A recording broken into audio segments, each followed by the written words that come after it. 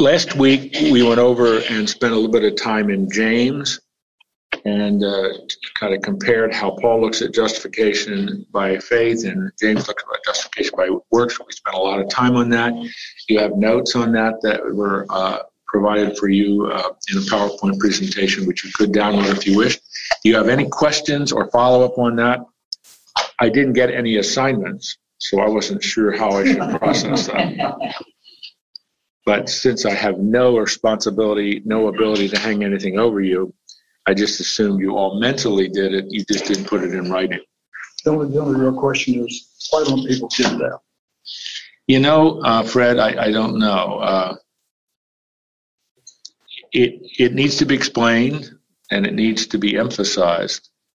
But to be honest with you, I haven't heard a lot of people from the pulpit do what we did. Compare the two and analyze the two so that people can understand the vantage point that Paul starts from, the vantage point James starts from, and why they do not disagree. They complement one another. That's a very valuable thing to be able to do. And so you are now among the enlightened. Go thou and do likewise. So teach that.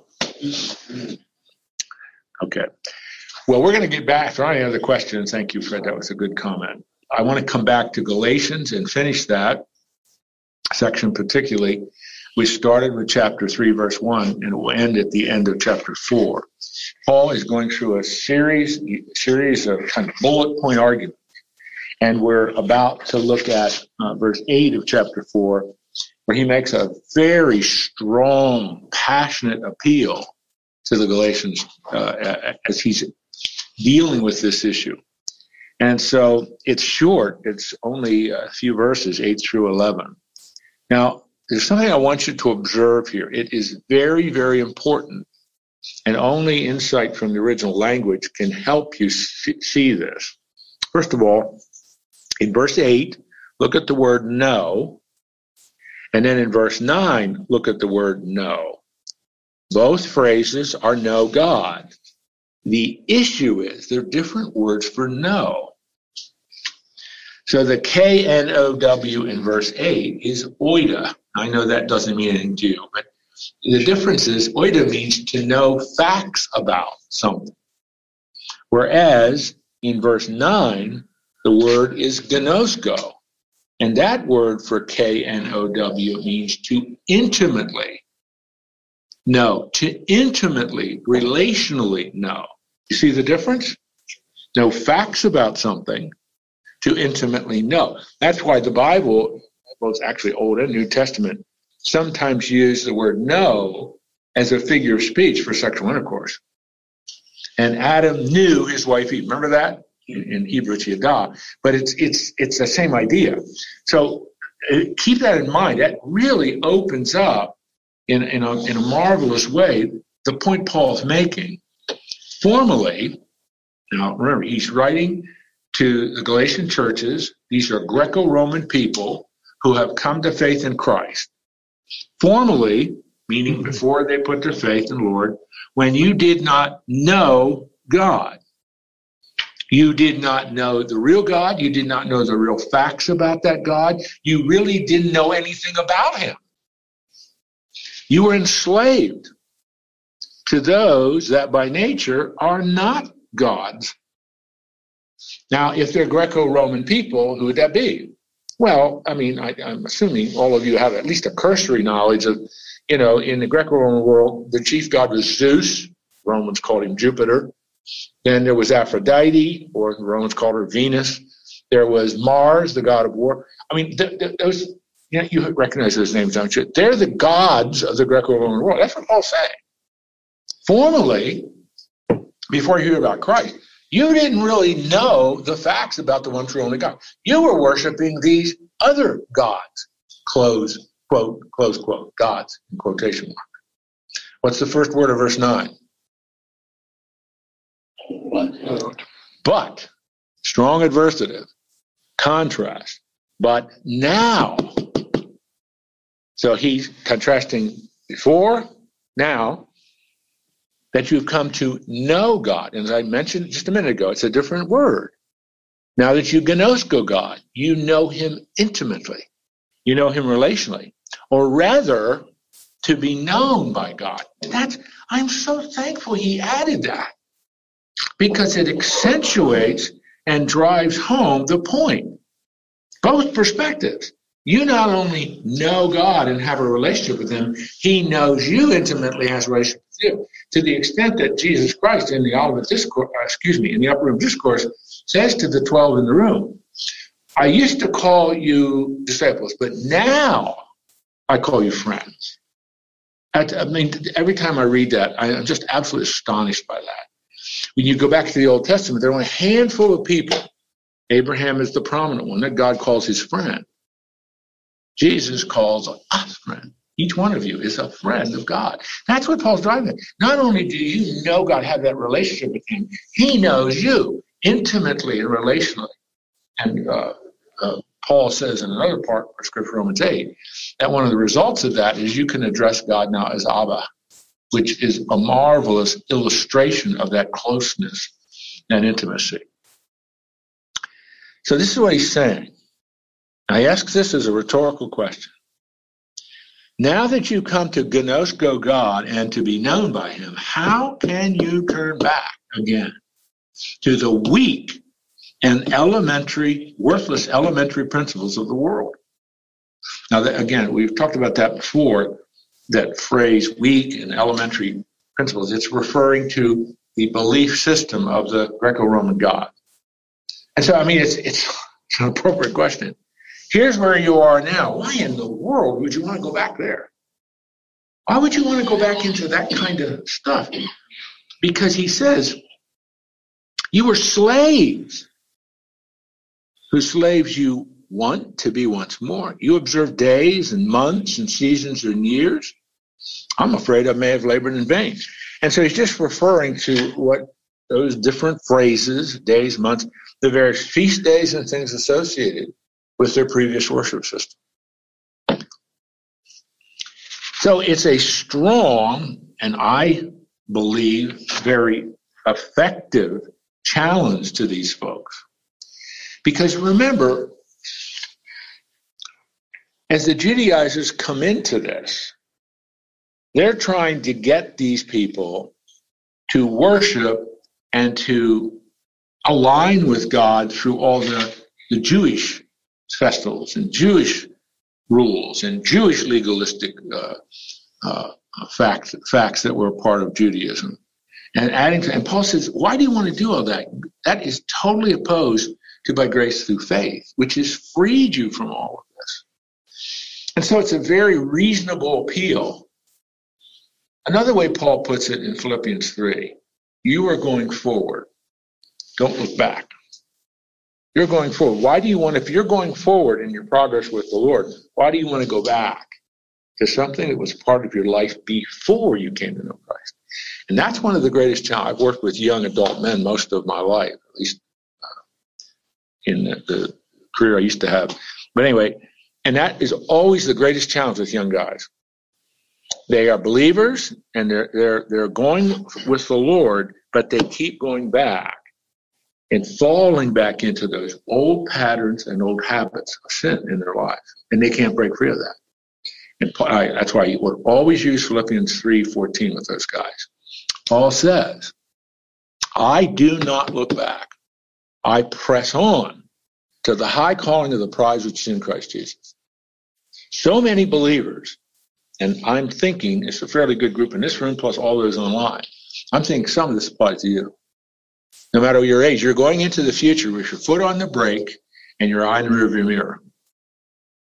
That is not how the Lord wants you to look at the future. You are freed from this. Now you press on. And that's the whole matter of sanctification, which we've talked about zillions of times in this group. But that's what Paul is saying. How can you guys want to go back to anything like that? You're free in Christ. In Sodom and Gomorrah, God told them, don't look back. Don't look back. And one did, the others didn't. So we have direction for a reason. Oh, yeah. Absolutely. Strengthen us. As you were talking about, I was thinking of a little baby learning to walk. They're kind of unstable on their feet all over that. And and then they grow and they develop, and then they keep their balance better. But I think maybe Christians are sometimes like baby walkers. Absolutely. Need help sometimes. Absolutely. And that's, as Christians, that's what we do. Reach out. Encourage and help and support. That's right. That's right. One of the guys in my 6:30 a.m. Bible class that I teach, he shared with the men this morning his teenage son, who just graduated from high school, has started schooling. He's really struggling. He tried to commit suicide last night. It was just a real, you could see in his face, it's wrenching. The police had been called in because his son didn't live with him. He was at a school, but I don't know anything about his son. I really don't know anything about the details, but the struggle that he shared with, he is a believer, but he's struggling with all of the things of his past life. I'm guessing if he just graduated from high school last year, he's probably about 19, maybe 18, but more than likely 19, even possibly 20. But so he's a young man, and that struggle, and this is true for anyone, but it's especially young guys who have these habits and patterns of sin in their life. They come to know Christ. To break that is really hard. Another illustration of that, I had lunch last Monday with my boss, my pastor, and we're talking about really trying to strategize about the teen guys in our church and how do we minister to them. And he was telling me his son is in high school. He will be a senior in high school next year. But anyway, he's an athlete. A whole group of athletes were sitting around the lunch table. You know what they were talking about? Watching porn on their smartphones and masturbating. That's what they were talking about. And Matt and I were talking about that. And we just said, when I was growing up, which is really a long time ago, it's when the Earth's crust was just starting to harden until in the 1950s. You remember? Not that you guys know even what I'm talking about. But if you're gonna view pornography in the 1950s, you had to go to a special store and they had a special rack, and there was always a certain amount of shame associated with that, which was always sort of a prohibition. That's all gone. Nobody feels any shame about engaging in this. I'm talking about in terms of the culture. The culture has no shame in doing that. There used to be shame. And all I'm saying is you have young guys, because that becomes addictive. I think you know that. And that can be anything that becomes addictive. And this goes on for several years. And if a guy comes to know Christ, to break that is not an easy thing to break. And I'm just saying that what Paul is talking about here is this used to be your past. You were enslaved to that. Why would you want to go back to anything like that again? Why would you want to do that? Because you didn't even know the facts about God. Now you know him intimately and personally. Why do you want to go back to that enslavement? And so no matter how you think about this issue, anything in our culture today, that to which you were enslaved, you're now free, positionally in Christ. Now press on. But you've got to break that habit. You have to have a strategy to break that habit. I'm studying Job in one of my other classes, and we're getting near the end of the book. In chapter 29, where Job is defending himself, I have disciplined myself to not take a second look at a virgin. I'm quoting literally in the Hebrew. That's part of strategy for holiness. And every one of us as men, we face that. At my fitness center I go to, there are gals that are pretty claddily, they don't have a lot on, and their stuff's very tight. You cannot avoid that first look, but you can discipline yourself about the second look. And I'm telling you, that's something you just have to do. And Paul is saying this to the Galatians, and it's the message that we need to say to everyone. We need to come alongside and hold each other accountable. And those accountability frameworks are so important for spiritual growth. And that's what the church is supposed to do. Well, we got a little bit of bunny trail, as you remember, it was all Fred's fault, but we're now over that, okay? Any other thoughts online, everybody with me? Look at verse 12, and he begins the the second time, there's one more thing he wants to do, but he now gets very, very personal. And in verse 12, in this paragraph, which ends in verse 20, he deals with his motives. That is Paul's motives. And he contrasts how they used to treat Paul when he first came to them and now how they're treating him. And he asks, what changed? So let's look at this. Brothers, and it's allophos, which could be brothers and sisters, I entreat you, become as I am, for I also have become as you are. Now, we got to stop there. Okay, what in the world does he mean by that?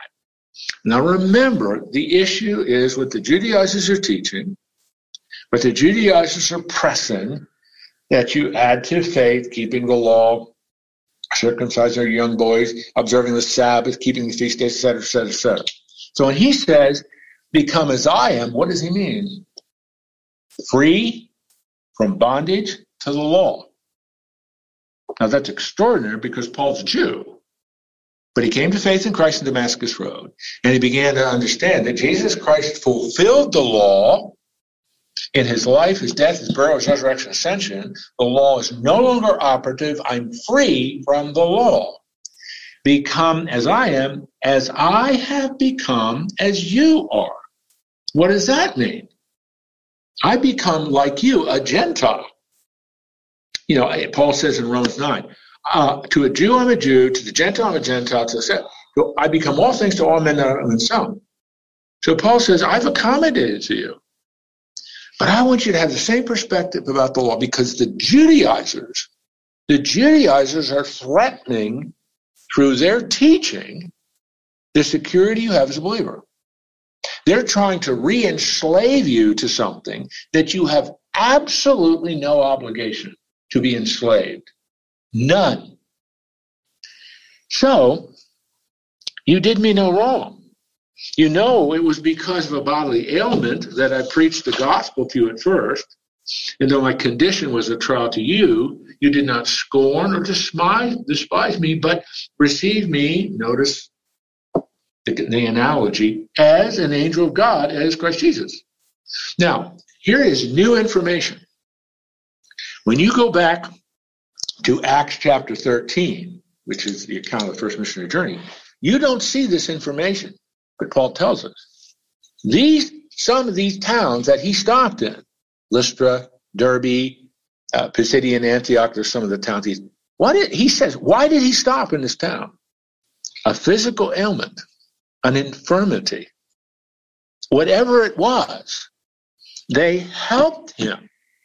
They aided him. Though my condition was a trial to you, you did not scorn or despise me. You treated me like an angel.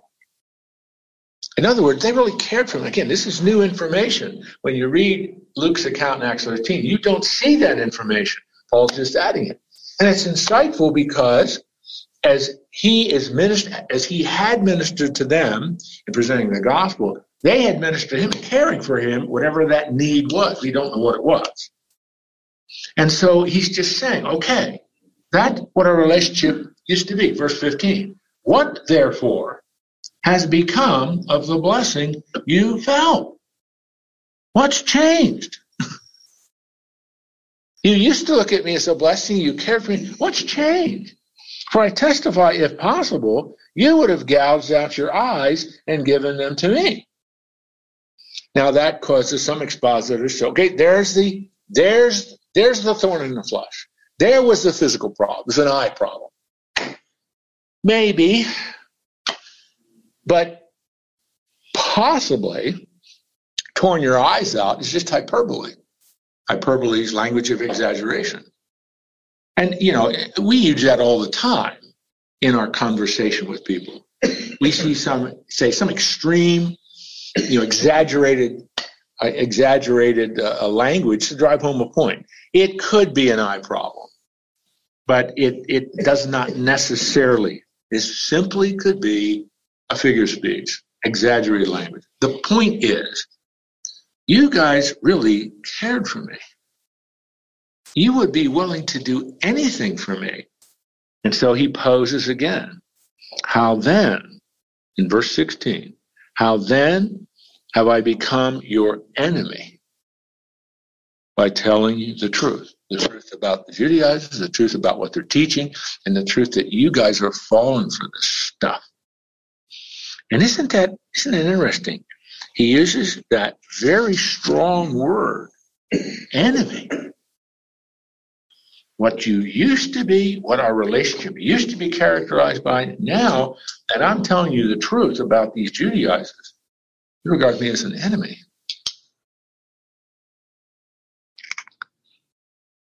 They make much of you, but for no good purpose. They want to shut you out, that you may make much of them. Who's the they? The Judaizers.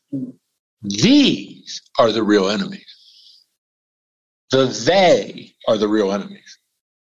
Because they're seeking to, and the Greek word there that shut you out is really one word, it's alienate. They want to cut you off from me.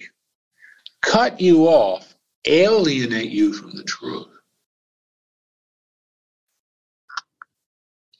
It is always good, verse 18, it is always good to be made much of for a good purpose, and not only when I'm in present with you, my little children, for whom I am again in the anguish of childbirth, until Christ is formed in you.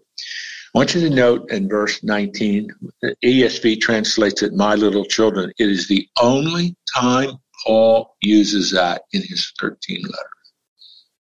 If you go to the Apostle John in 1 John, for example, he uses it all the time, but Paul doesn't.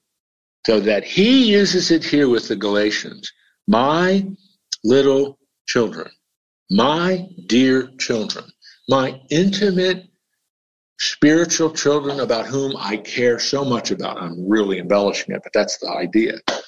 This really matters to Paul. He is deeply hurt by what has happened. But he doesn't lash out. He uses the term of intimacy. My dear children, my little loved ones, for whom I am again in the anguish of childbirth until Christ is formed in you. Now, your theology that I hopefully have added to and helped to sharpen, your theology should easily discern what he's talking about. Anguish of childbirth until Christ is formed in you. Is he talking about justification or is he talking about sanctification? Talking about sanctification. Christ formed in you, the transformation.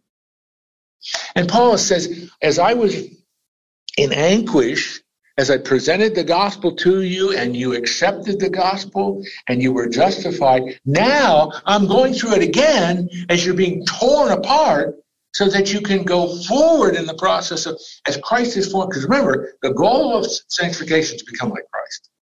That's what he's saying. And I really, man, I know you can figure this out on your own, but here you really see the pastor's heart of Paul. He doesn't give them a deep theological discourse. He's already done that. Now he's getting really personal. I love you guys. I care for you. You're my little spiritual children. I led you to the Savior. And somebody's trying to rip you away from the family. And this hurts me. And I'm in anguish again because I want Christ formed in you. And that's most of the times, pastors, they're not evangelists. You do. I'm not with a lot of people of Christ. But you lead people to Christ. But your main task is you're the instrument God, one of the instruments God's using in sanctification. That's your role. You're preaching, you're teaching, you're giving pastoral counsel. All that stuff is a part of the process of sanctification. That's what Paul's doing. And he's in anguish about this because he looks at what's happening and he just shakes his head. I can't believe it. And he even adds, I wish I could be present with you in verse 20. Change my tone, for I'm perplexed about you.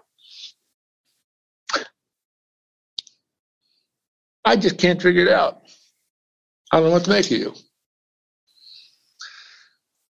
You really see Paul's pastoral heart here. He really cares. He's the shepherd. of this flock, so to speak. Okay? Was Galatians the first church that he established? There's a first Galatians, I believe so, Fred. I believe so. If we follow the record of Acts and the missionary journeys, these would be the first ones he planted. So going along with the theme of diatribe and exasperation, the hyperbole of gouge your eyes out, Yep. and the forcefulness of my little children, just are very consistent with the entire theme throughout Galatians. Very good insight. That's absolutely right. That's absolutely right. And when we see a Christian kind of struggling, all of us here, it's a battle. We battle not against principalities, powers, and forces, but we need to come alongside and be an encouragement to a brother, and he just may need just a little bit of time. He's low. Oh, absolutely. Getting through that. Absolutely. Because I know you guys probably know this, but I'll nonetheless say it. You need to really pray for your pastor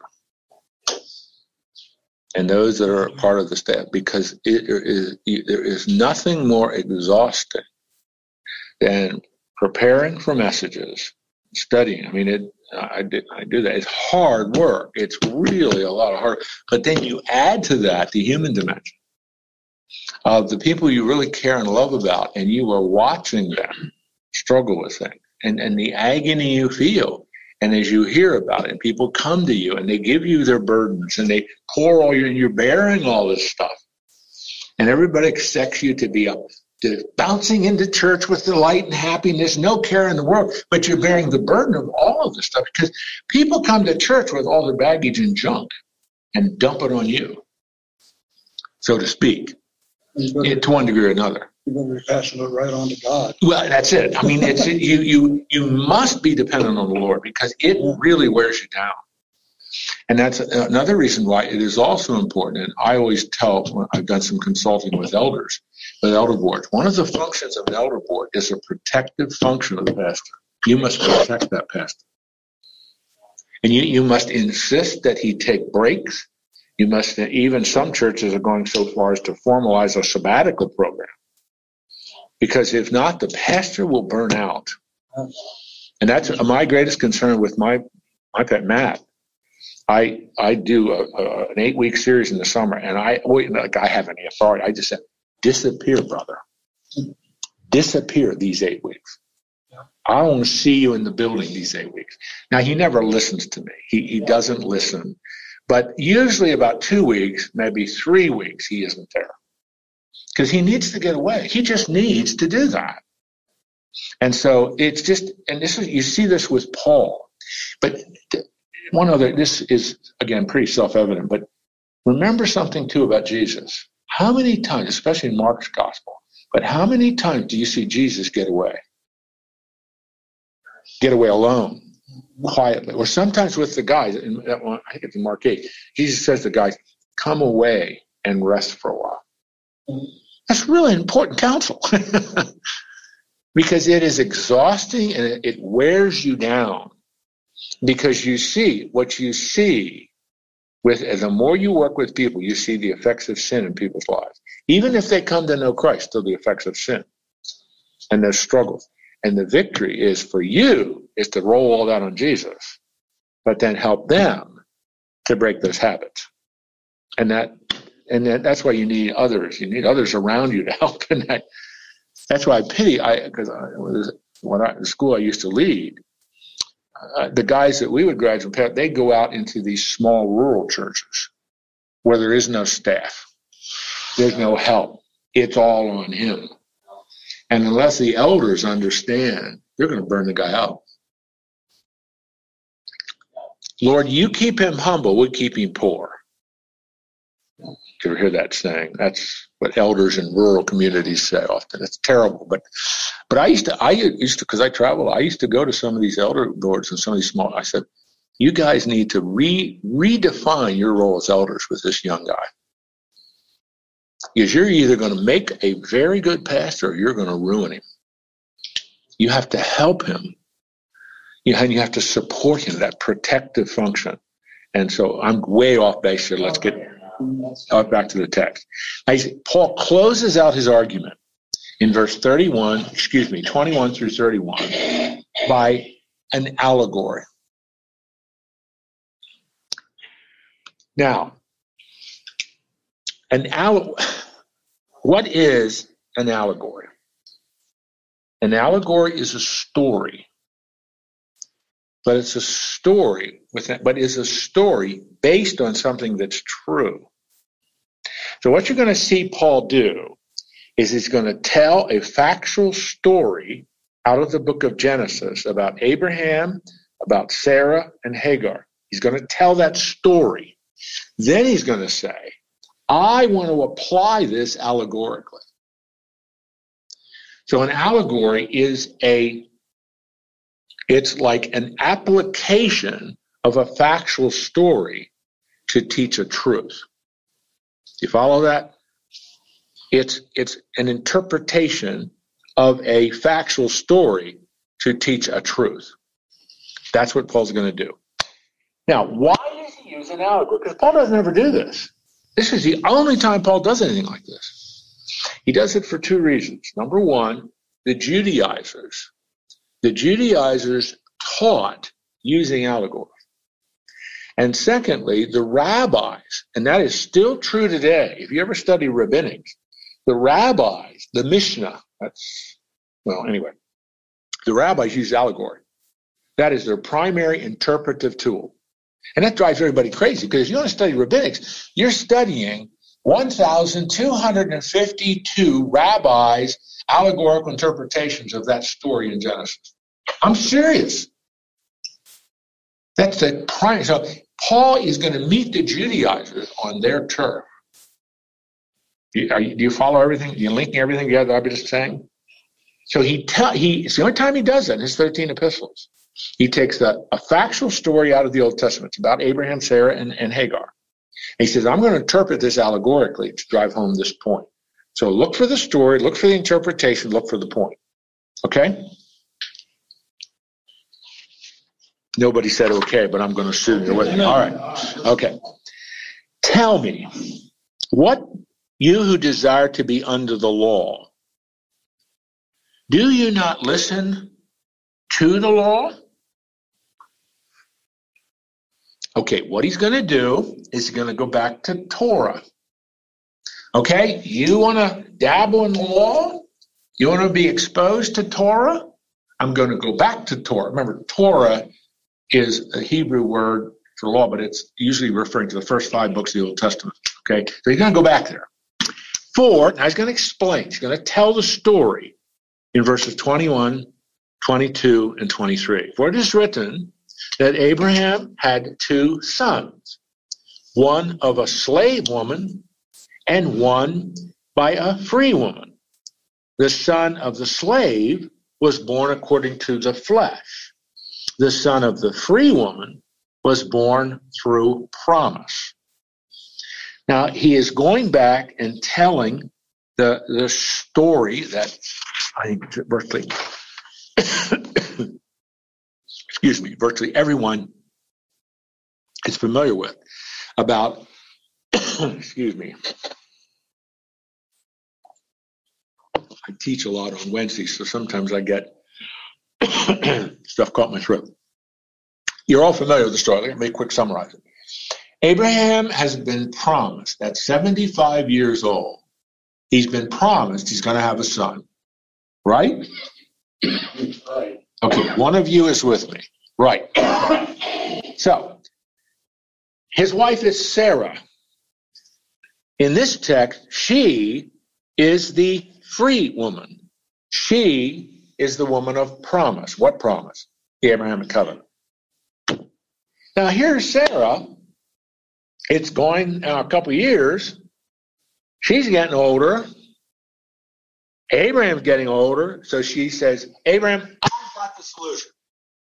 Here's how we're going to help God out.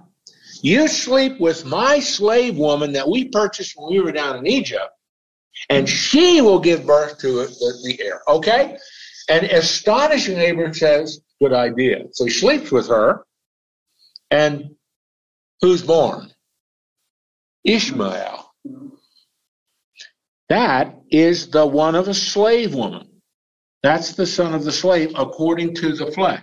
And Paul uses, that's his sarx, flesh there, as his favorite word for human desire, for human sin, that which is outside the purpose of God.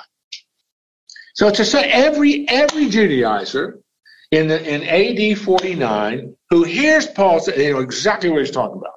And for the most part, probably most of the people in Galatians churches would have, because this is a very, very famous story. Because this is the story of the covenant line. Okay, verse 24. Now this may be interpreted allegorically. The ESV has translated that superbly. They are spot on there. Some translations have figuratively. That's too weak. It's best to translate it. Now this may be interpreted allegorically. So what he's going to do is going to take this factual story and allegory. He's going to make this into an allegory. And it's set up like this.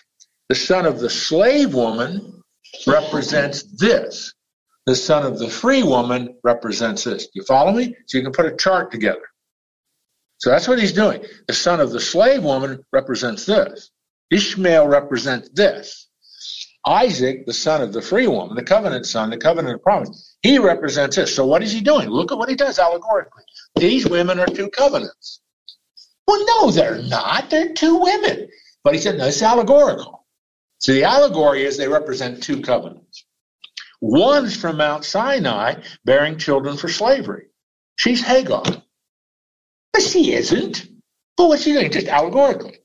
I'm going to interpret. Hagar represents Mount Sinai, the law, enslavement. Hagar is Mount Sinai in Arabia. She corresponds to the present Jerusalem, for she's in slavery with her children. Wow.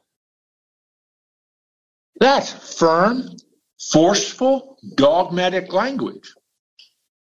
Hagar represents present-day Jerusalem, where all the Pharisees are, where the Sanhedrin is, where that rigid enforcement to the 613 strictures of the law that they put you as a burden upon you. That's what they represent. Verse 26, but the Jerusalem above is free. She is our mother. And to make sure we get it, make sure he substantiates it, validates it by quoting from Scripture. For it is written. And what he quotes from in verse 27 is from Isaiah chapter 54, verse 1. This passage, by the way, in Isaiah 54, is kind of a triumphant anticipation of Israel in the future. A triumphant anticipation of Israel freed from its bondage, freed from its exile, restored to its land, and the abundance of the land. Rejoice, O barren one who does not bear. Break forth and cry aloud, you who are not in labor. For the children of the desolate, those who are in bondage, those who have been in exile, those who have been under Babylonian authority, one will be more than those of the one who has a husband. There's coming a time when return from the exile and the abundance of restoration, tables are going to be turned. And so what is he saying? I'm interpreting this allegorically. That Hagar and her son Ishmael and Sarah and her son Isaac represent two covenants. They represent two paths. The one is the law and the bondage it brings if you do not live by it correctly, or the freedom of grace according to the Abrahamic promise, when all the nations will be blessed, the blessing of salvation. So he says, verse 28 is now the application. He's told this factual story. He's interpreted this story allegorically. Now he gives the application. Now you brothers, and sisters, like Isaac, are children of promise. In what sense? Chapter 12, verse 3 of Genesis. In you, all the nations will be blessed. The blessing of salvation. You are the children of promise. Just as at that time he was born according to the flesh, persecuted him who was born according to the Spirit, so also it is now. Now you got to go back again to Genesis. Do you remember? Ishmael is mocking and making fun of Isaac. Remember that? He says, that's exactly what the Judaizers are doing now. They're mocking and making fun and belittling and chastising you. What does Scripture say? Cast out the slave woman and her son, for the son of the slave woman shall not inherit with the son of the free woman. He's quoting from Genesis 21, verses 10 and 12. What's the implication? As the slave woman and her slave son was cast out, what are you going to do to the Judaizers? Cast them out. You are not children of slaves, but of the free one. Now, I hope you followed all this because I'm down to about 10 minutes. But he's bringing his argument to its powerful conclusion by using the interpretive method of the Judaizers to drive home the point and to offer the solution. As Abraham dismissed Hagar and the slave son, you get rid of the Judaizers. Because they represent two covenants. And you are being lured into following the covenant of the slave woman. What he's saying to them is, if you guys follow these, you're going back into slavery. And the solution is what Abraham did: kick them out. Because you are not children of the slave. You're children of promise. You're children of the free woman. You are participating in the blessings of the Abrahamic covenant, which is the blessing of salvation. Now, I don't know if you get excited about this. I'm not sure I see that in this room. I don't know what's online. Maybe you guys online are jumping up and down with excitement. But this is an incredibly powerful conclusion. He's meeting these crazy guys on their own turf and saying, see, even the Torah shows that what you are doing is outside of God's purpose. So you Galatian churches, do what Abraham did. Kick them out. Give them the right hand of fellowship in the rear end with your boot. Don't ever say I said that, but that's just an interpretation of, or an application of what he's saying. And you got to remember that the Jews who from childhood have heard this story Oh, my goodness, time and time again. So it's not saying anything that they don't know. That's right. Absolutely. Now, Glenn has a little chart that he's going to flip up, and it's something that I'll make available to you guys as well, or we'll send it out to you. You can copy it if you want. All it does, it just looks like this. It just summarizes, like I said, you can take this and you can make it, here are the children of Sarah, here are the children of Hagar, and just see what the allegorical interpretation. And you can see Hagar, bondwoman, Sarah, free woman. Hagar, Ishmael, Sarah, Isaac. Mount Sinai, mother, bondage, freedom. Jerusalem that is above, Jerusalem that it now is, etc. And it's just a marvelous illustration of what Paul is arguing. And it just visually allows you to capture the point that Paul's making. We'll make that available to you online if you want to copy it or run it off on your own or whatever. All right. Now, I don't want to hurry, but I want to make sure that, number one, you follow and understand this last segment, 21 through 31 of chapter 4, as Paul concludes his theological argument. His defense of justification by faith is now over.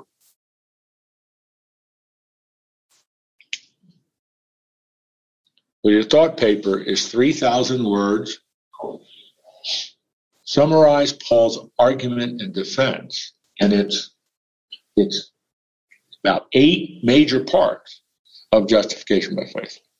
He starts with those rhetorical questions in chapter 3 and ends with this allegory. And I know you could do it. None of you will, but I know you could do it. All right. But it's really, this is, men, this is really important to me because I'm the teacher, I guess, but it's really important to me that you have clear in your own mind and especially in your own heart that justification is by faith plus nothing else. Sanctification is that process that the Heavenly Father uses by the power of the Holy Spirit to transform you into the image of Jesus.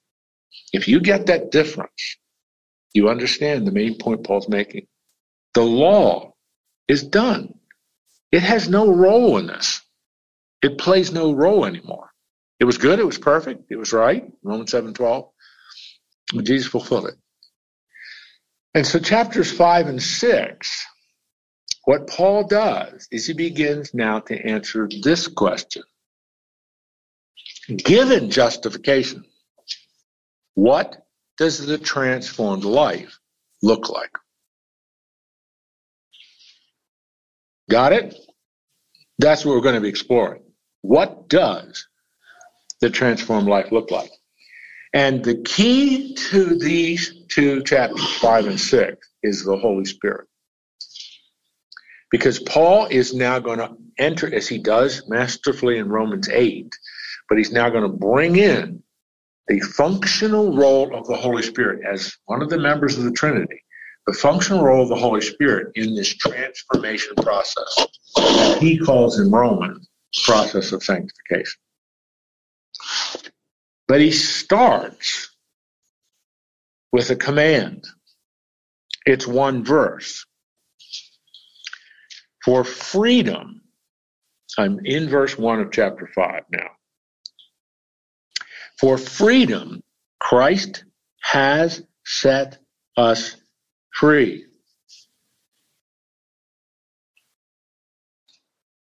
Now that begs a question. Free from what? Law. From the law. For all the ceremonial laws and regulations that the Judaizers are proclaiming, insisting upon, demanding for a more complete justification, a more complete sanctification. This is a declaratory, in the indicative mood, it is a declaration of truth. For freedom, Christ has set us free. He fulfilled the law, he completed the law, he set us free from the law. Therefore, now it goes from the indicative mood to the imperative mood. Here's the command. Stand firm, therefore, and do not submit again to a yoke of slavery. Now, that's a command. After you've come to faith in Christ, that's a command that you now begin to follow as a process of sanctification. I am not going back into slavery. And in terms of the Judaizers, I'm not going back to in any way adding law stuff, circumcision stuff, Sabbath stuff, feast day stuff, etc., to my understanding of salvation. I am free in Christ. I'm free from sin, from Satan, from death, from the law. Jesus freed me from all that. And so the phrase that's translated as a phrase is one word, but stand firm in the original is a military term. And that doesn't take a lot of insight to figure out what he means. It's like the soldier standing firm defending something. You're standing firm defending what? Your freedom. Yeah, it's stand. Don't move. Don't retreat. Don't go back. I would say this to these young guys, and I said it.